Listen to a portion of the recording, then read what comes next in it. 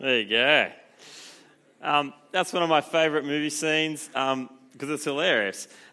Usually in action movies, the good guys kind of behave like they're indestructible. So like, I need to get out of this building. I'll wrap a hose around me and jump off. And they do whatever they want to do. And it's like they're indestructible. But in that movie, they're like real people. And so they just die. It's just a movie, right? That movie's also got a special place in my heart because the first time I watched it, I was in Thailand and it had dodgy subtitles in English, which doesn't even make sense, over the English movie. And in that scene, like they jump off and it's like, I don't know what made them jump off. And the movie said, maybe it was pride, maybe their egos made them jump. But on the subtitles, it was like, maybe it was pride, maybe the eagles pushed them. Like, anyway. But it's good. It's a good scene. But seriously, in real life, pride really can be deadly, not just in stupid movies like that. You guys heard of, I hope you have, you heard of the Titanic, right? Yes. You heard about the life rafts on the Titanic? Have you heard about this? No? Okay, let me tell you. You know the Titanic, big ship, Leonardo DiCaprio and his girlfriend go down and Jack dies on the door that was too small, all that kind of stuff. In real life, right, the people who built this boat said that it was so big, so strong, so well made that it was unsinkable. It was the unsinkable ship. Now, we know how that ended. We know that it actually went down. But because they thought it was unsinkable, they're like, this ship's so good, they only put enough life rafts for 50% of the people who the boat could carry. They're like, we don't want to wreck the view on the deck. Life rafts are just kind of for show. I don't know what they were thinking. And so they only put enough life rafts for half the people on the ship because they were so sure that this boat they'd made was indestructible. Pride can seriously be deadly. Pride is a dangerous thing. Now, what about in the Christian life? What about when it comes to the things of Jesus? What does pride do there? Well, the Bible, I reckon you could probably have a guess and say, yeah, sure, I know the Bible says pride's a bad thing, so we should stay away from it or whatever. But why? What's at stake with pride? What's a little bit of pride going to do? Is it really going to matter? Tonight we're going to look at this passage together in 1 Corinthians chapter 4, and what we're going to see is actually pride has the power to actually undo the whole of your Christian life. It's actually the opposite of what Jesus calls us to as Christians. And so there's some big stuff for us to see in this chapter tonight. So I want to pray that God would give us the humility to hear what he has to say to us tonight. So let's pray and then look at the passage together. Father God, please give us humility. I pray that you'd prepare us tonight to be people who are ready to listen to your word and submit ourselves to it. And some of us here tonight may not know what to make of you, wouldn't necessarily say we were Christians. But Lord, I pray you'd give those people the humility to have a listen to what your word has to say tonight. I pray for all of us, Lord, that we'd hear you and understand and obey. Amen. All right, now the context of this passage that we're looking at tonight is that the Corinthian church has a pride problem. They've got a pride problem. And you can actually see that kind of running underneath the surface of the whole chapter, or the 13 verses we're looking at. It's kind of in the background the whole time. But Paul kind of pretty much calls it out for what it is in verse 18. Check out verse 18. He says, some of you have become arrogant, as if I were not coming to you. But I'll come to you very soon, if the Lord is willing, and then I'll find out not only how these arrogant people are talking, but what power they have. So there's this problem of arrogance, of pride in the Corinthian church. It's running underneath all of it. But here's the first thing we're going to see in our passage in verses 1 to 13 tonight. Here it is. Pride leads to dangerously wrong judgments. Dangerously wrong judgments. So in their pride, the Corinthian church had been making judgments about Paul, the guy who's writing this letter to them. But that's a really big mistake when you realize who Paul is. Have a look at verse 1 and check out Paul. He says, this then is how you ought to regard us, how you should regard me, as servants of Christ and as those entrusted with the mysteries God has revealed. See, first and foremost, Paul says, I'm a servant, not of you guys in Corinth, but of Christ. I'm a servant of Christ Jesus. And Paul's been entrusted with this message, the good news about Jesus. He calls it there the mysteries that God has revealed. So God himself has chosen this guy Paul, and he's given him a God-given message to share with the world, this mystery that needs to be revealed to the world. And so what's Paul's job? What's Paul got to do? It's to remain faithful to that message and to Jesus. Look at verse 2. Now it is required that those who have been given a trust, given a job, must prove faithful. His job is to be faithful to Jesus and to Jesus' message. And so look at verse 3. Who can judge Paul? Look at verse 3. I care very little if I'm judged by you or by any human court. Indeed, I don't even judge myself. Paul's like the honey badger. Paul doesn't care. He doesn't care who judges him, not the Corinthians, not the courts of the world. He won't even judge himself. Paul doesn't care about any of that. There's only one person who can judge Paul. Look at verse 4. My conscience is clear, but that doesn't make me innocent. It's the Lord who judges me. Paul says, you can't stand in judgment over me because Jesus is going to judge me. He's the only one who'll do that. I'm Jesus' servant with Jesus' message, and Jesus is going to judge me. And so then in verse 5, he turns to the Corinthians, and he's got something to say to them. Look at verse 5. He says, therefore, judge nothing before the appointed time. Judge nothing before the appointed time. Wait until the Lord comes. He'll bring to light what is hidden in darkness and will expose the motives of the heart. And at that time, each will receive their praise from God. You guys don't get to judge me now. You wait to the end and Jesus will judge me. And he'll judge perfectly, says Paul, even down to our motives and our thoughts, in our hearts. And so for leaders like Paul who've served faithfully, they'll get praise from God. Jesus will say to them, well done, good and faithful servant. He'll hear those words.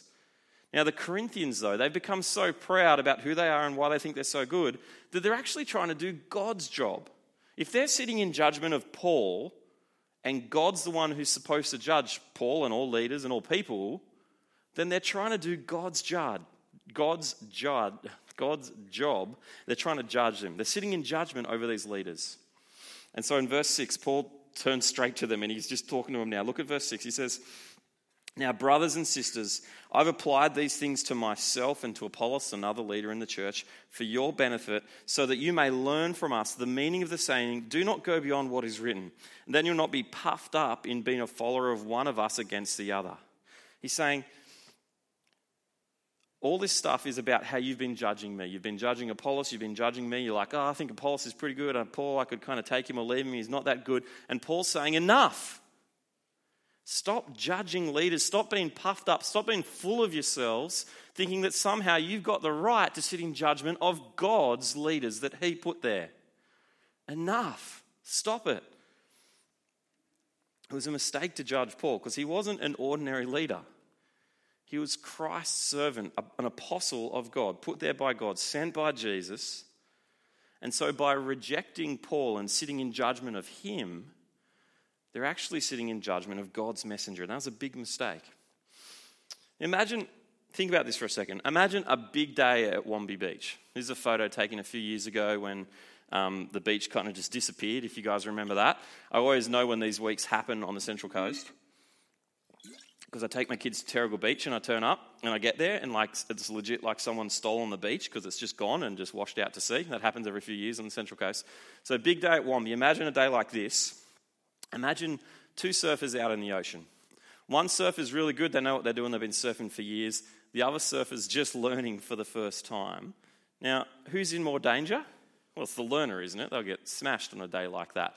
But I reckon there's one person who could be out on a day like this, if they were a lunatic, who would be in even more danger than a normal learner, and it's this person. Imagine someone who's still learning to surf. They're not good at it at all. They're terrible at surfing, but they think they're really good at it.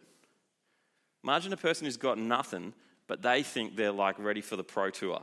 And they're like, oh, sweet, big surf. I'm going to head out in that and just go for it. That person is in serious danger. The Corinthians in this church here were not wise.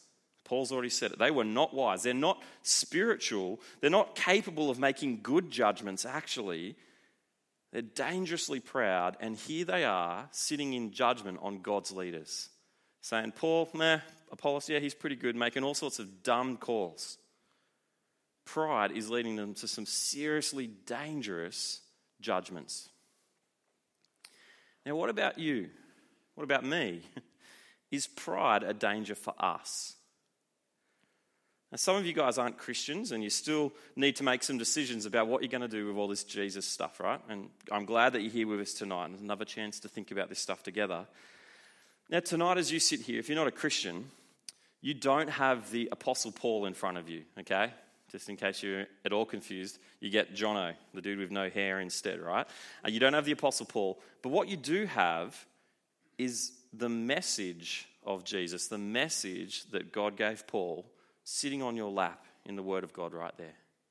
You have the message of Jesus sitting there. And so what are you going to do with it?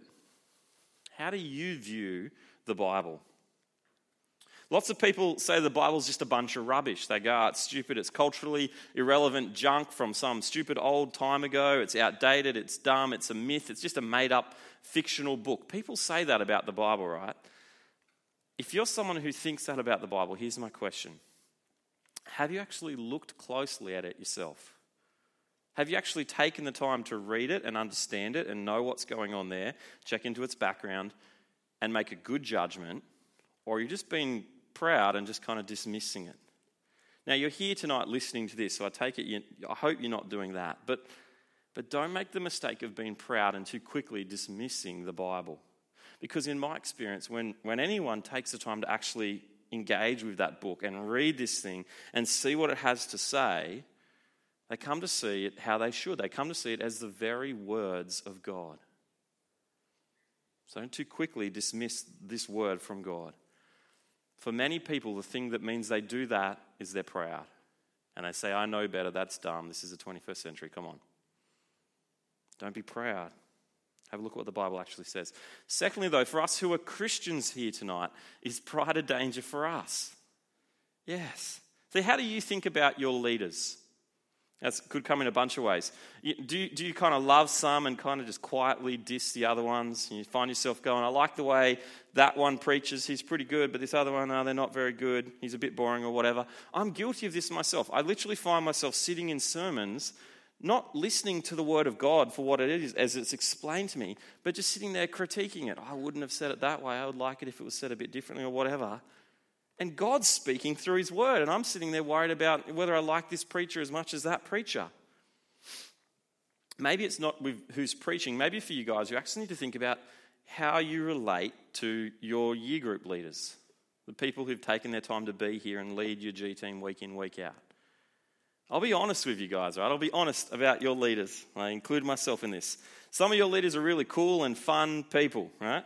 And you guys are like looking at it like, yeah, the fun one, right? And they're youthful, they're crazy, they're fun to be around, good times, right? But some of us are just dorks. Seriously, some of us are just a bit boring and a bit plain, and we're not that fun. And now you're teasing your leader. Good work. But is that stuff what makes someone a good leader or not? Seriously, is that what actually matters? No.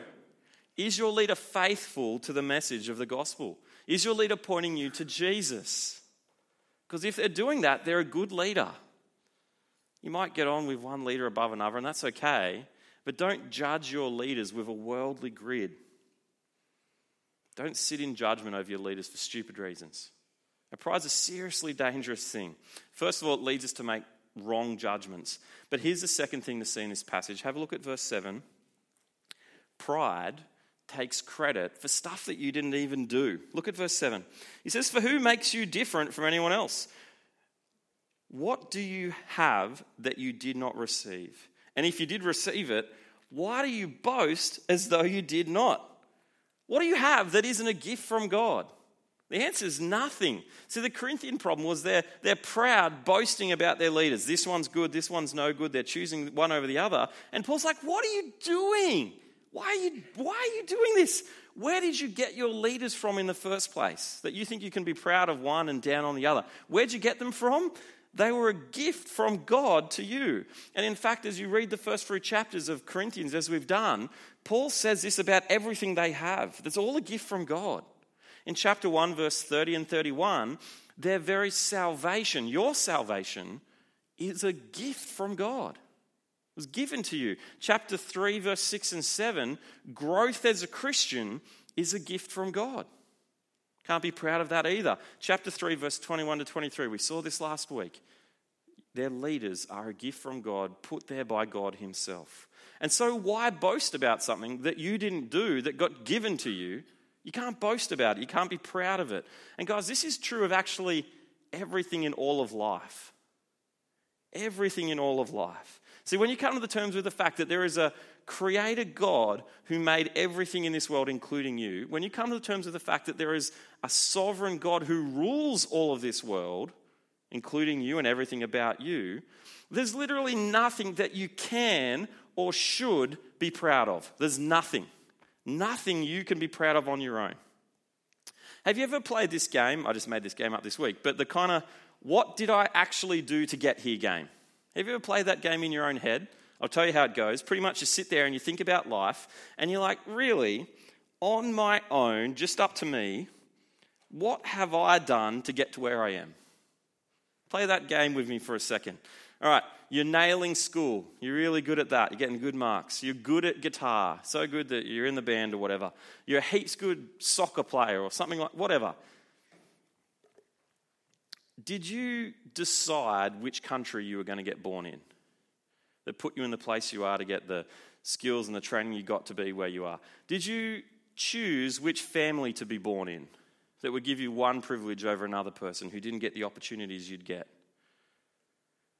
Can you take credit for the education you've got up to now, which was given to you because you live in a country like Australia and some kid in India never got it because he just wasn't born in Australia? Can you take credit for any of that? Can you even take credit for your genetics? You're faster than that person, even though you both train as hard as each other. Well, what did you do? You got born with good genes. Can you poke fun at your youth pastor because he's got no hair and you've got a luscious full head of hair?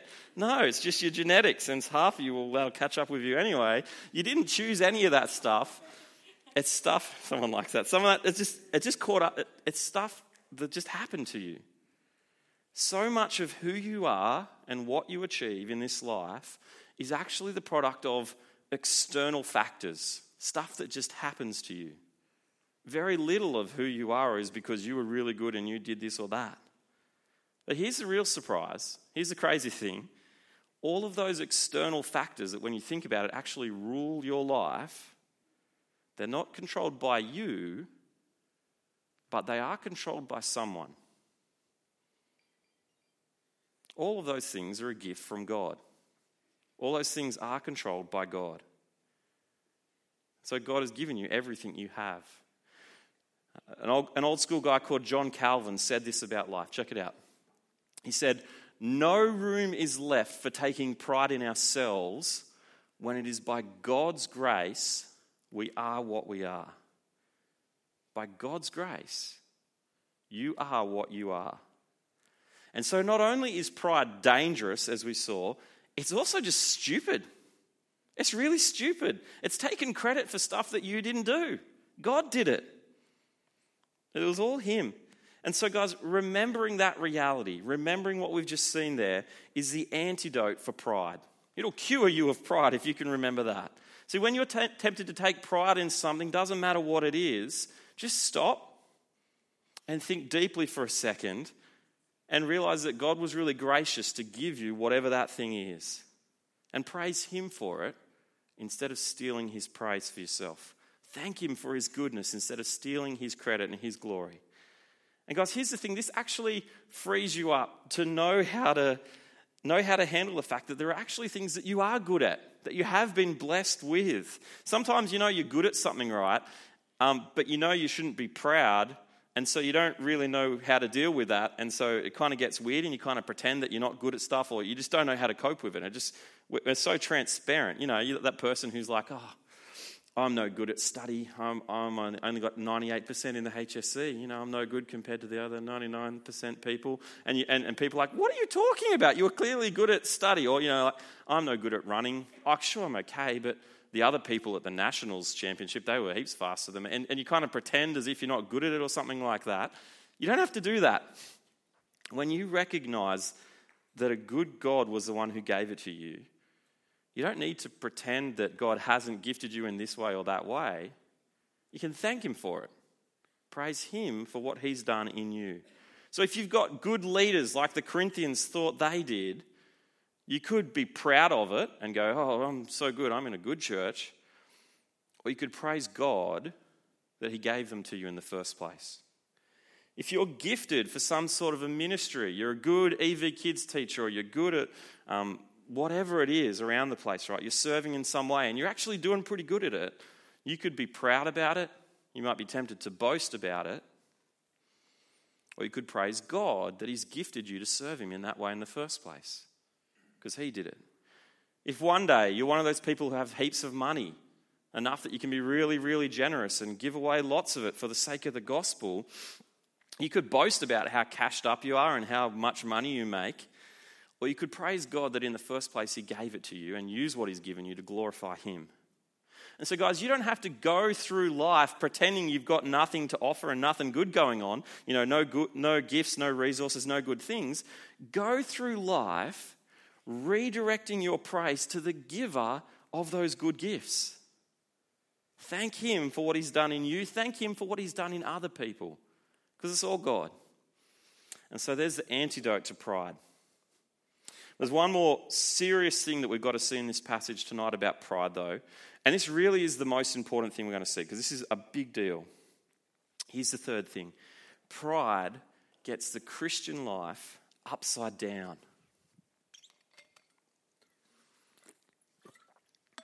Pride gets the Christian life upside down.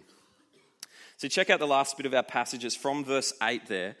And this is a funny part of the Bible, because I think Paul's getting a bit salty here.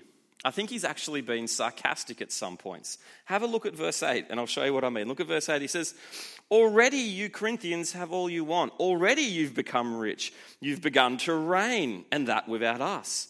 How I wish that you really had begun to reign, so that we might also reign with you.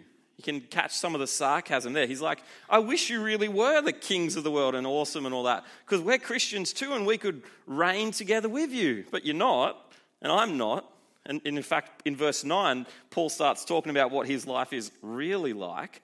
He's not a king. Instead, look in verse 9. He says, for it seems to me that God has put us apostles on display at the end of a procession, like those condemned to die in the arena, like the slaves who would get chucked in the gladiator ring to get killed for people's entertainment. It's pretty lowly.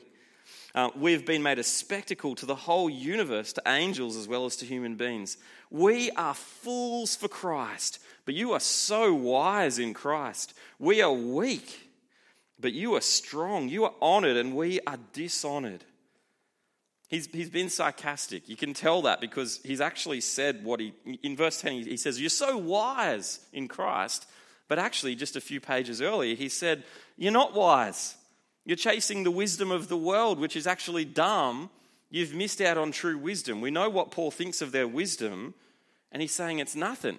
This is sarcasm, right? He's having a dig. And he keeps going in verse 11. He says, to this very hour, we go hungry and thirsty. We're in rags. We're brutally treated. We're homeless. We work hard with our own hands. We are cursed. When we are cursed, we bless. When we are persecuted, we endure it. When we are slandered, we answer kindly. We've become the scum of the earth, the garbage of the world, right up to this moment. That's a pretty colourful description of someone's life. I mean, you're like, what have you been up to this week? And you're like, well, I've been mistreated and persecuted and I've become the scum. Like, it's a pretty heavy lift, right? It's a pretty colourful picture of his life. It doesn't sound fun. It doesn't sound easy. It's anything but glamorous and successful. Now, why is Paul being so salty to the Corinthians? Why is he like sarcastic about how good they are? And then he's like, let me tell you what I'm really like in real life. Why does he do all of that? Look at verse 14. He says, I'm writing this not to shame you, but to warn you as my dear children. He cares about them. They're gripped by pride and he's worried for them. He wants to warn them because they're getting the Christian life upside down. Paul's life is full of suffering and persecution. He's working humbly with his own hands to pay his way like a slave. When people mistreat him, he's kind to them. When he's persecuted, he endures it. He looks weak and he looks foolish to the world around him. But the Corinthians, that's not them. That's not what they're like. That's not what they want to be like. They're proud. They want to appear wise to the world around them. They want to look strong. They want to look in fashion and on trend. They want to look like kings, not like servants. But it's the opposite of the Christian life. They're trying to live the opposite of the Christian life. So who does Paul remind you of? Who does his life, what does that remind you of there as you look at that list? Who else was publicly humiliated and put on display to die in front of the world? It's the Lord Jesus when he went to the cross. Who looked weak and pathetic? It was Jesus on the cross. And they turned to him and they said, if you're the king of the Jews, why don't you save yourself and come down from the cross? And they taunt him, and he's made to look weak and helpless. Who turned the other cheek and blessed even when they were being cursed by the people around them? Who was homeless and had no place to lay his head? It was Jesus. Paul's life reflects Jesus' life. And so Paul isn't doing this because he's just some crazy guy. He's doing it because he's a follower of Jesus. He's following in his master's footsteps. And that's what Jesus says we need to do. This isn't just for Paul. Jesus said, if anyone would come after me and follow me, you've got to take up your own cross and follow me into suffering and a hard life. And so Jesus' life, Paul's life here in this passage, shows us the shape of the real Christian life. And it's not about being rich and successful and powerful, and it's the complete opposite of that. And the Corinthians are running in the opposite direction of the real Christian life. They've got it upside down. This week in the NBA Finals, a guy called J.R. Smith made history for his team, the Cleveland Cavaliers, but not in a good way. So let me set the scene. There's 8 seconds left in this game, and his team is losing by 1 point. 8 seconds to go, 1 point down. His teammate here is taking 2 free throws. They're each worth 1 point. And so the guy shoots the first shot, he gets it in, which means the teams are now tied. It's going to go into overtime if they don't win the game. Tied up. And his teammate takes the second shot right here, and he misses it. And so the ball goes loose. Lucky for J.R. Smith, who plays for the Cavs, though, he grabs the rebound and he's right at his end ready to score the basket. You can see him there with the basketball. And he's like unmarked, like no one's on him. He's got 8 seconds to score. He could win the game. But instead of shooting the ball, he runs the opposite way away from the ring because in his head, he thought they were already winning. He had the score wrong, and so he just starts dribbling the ball off up the court, and his teammate LeBron is like, what are you doing? Go back that way. And he's freaking out. And this picture shows his teammate LeBron James pretty much losing his mind. He's like, we were tied. What were you doing? And there's another close-up just for lols. There you go. He's having a bad day. J.R. Smith was literally running the opposite direction that he should have been. He couldn't have had it more wrong if he was trying to lose the game for his team. It was a shocker. Now, when it comes to a basketball game, I think that's kind of hilarious, particularly because I'm a Warriors fan, right? So that's good news for me. But to do that in the Christian life, that's completely devastating. Because your life is much more than a game. Because in the end, you could get your whole life wrong. Follow the wrong Jesus. Now remember, we're playing for an audience of one. If you're a Christian, there's one person that you're worried about the opinion of, and it's God. He's the one who will judge our hearts, our thoughts, our motives. He's the one we need to care about. Imagine getting to the end and meeting Jesus and having him say to you, you got the Christian life completely upside down. You did it wrong. I can't imagine anything else worse than hearing those words. This Corinthian Christianity got it completely backward. They run in the wrong direction. And Jesus is calling to them and he's saying, come back to me. Paul's saying, come back and follow Jesus. Run the way you're meant to. The Corinthians wanted to be worldly. What would it look like for us today to get the Christian life backwards like them? What would it look like if we were doing that here today?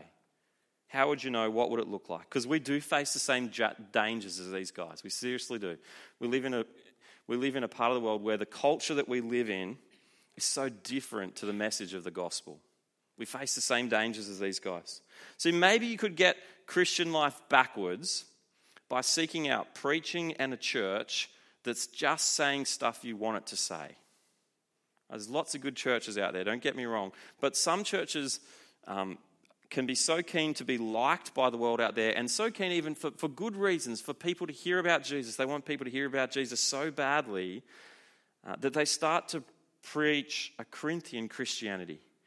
Come to Jesus and life now is going to be really, really good for you. You'll be happy and rich and successful and life's just going to be awesome if you're a Christian. That's not true. Christian life is hard. There's lots that's good about it as well, but it's full of sacrifice. It's hard. Sometimes people won't like you because you're a Christian. It doesn't make you more popular or make life better automatically. It won't be comfortable. It won't be easy. And so be very wary of anyone who tries to tell you that's what Christianity is about. It's not actually about making your life really, really good now, in the way we think of good, at least anyway. It's not about that. Secondly, maybe you could get the Christian life backward by becoming proud about your own church right here. That could happen. In some ways, as you look at it through human eyes, Eva Youth can look pretty impressive. It's a big youth ministry. There's lots of good stuff going on here. Lots of people are becoming Christians. And you need to remember that God does give good gifts. He does good things among us, right? He's been generous to us. But if you start to evaluate your church and get proud about it through a worldly lens like that and go, look how big we are or successful or whatever, you got the Christian life backward. Full of pride like the Corinthians. Give thanks to God for his good gifts and what he's done among us, but don't measure yourself by the world's view of success. Third, maybe you could get the Christian life backwards by refusing to face hard stuff with Jesus. By refusing to stick your neck out for him. And so you're all in for Jesus when it's fun and your friends are doing it too and that's all good. But what about when people start bagging you out for being a Christian? What about when you're made to feel like some sort of a crazy bigot because you believe in the Bible? And people are like, I can't believe you think that. That's so old-fashioned, so out of date. Corinthian Christianity wants to be liked by the world. It wants to be like the world, and it wants to be liked by the world. Real Christianity wants to be like Jesus, and it wants to please Jesus. That's what it's on about. And Jesus' way is the way of suffering and humiliation, taking up your cross. Now, you've got to get this as you hear this as well. You've got to understand this. Why did Paul suffer in all these ways as you look at it in this passage? Why did he suffer like that? Well, it wasn't because he was just like a psycho. He wasn't like, oh, I want to suffer like Jesus did, so I'm just going to go and pick as many fights and just try and get in a lot of trouble and make myself homeless. He didn't do this to himself on purpose, okay? He's not like that friend at school who's just trying to pick as many fights as he can until someone beats him up. That wasn't Paul. He lived the Christian life doing hard things for Jesus. You know, some people tried to kill him and they're like, let's get him, let's murder him. And he didn't go, yeah, hooray, let me suffer like Jesus. He snuck out of the city in a basket in the middle of the night and escaped. So it's not about being sociopaths trying to get yourselves killed, right? But he took risks for the gospel. He did hard stuff. He preached the humble message of the cross, even when people did hate him for it. But he did that because he knew they needed to hear the message. And so you don't need to go and try and find trouble for yourself till you feel good about yourself. If you live the Christian life and if you go hard, this stuff will come and find you as well. Maybe not in exactly the same way that it did for Paul, but it'll come and find you.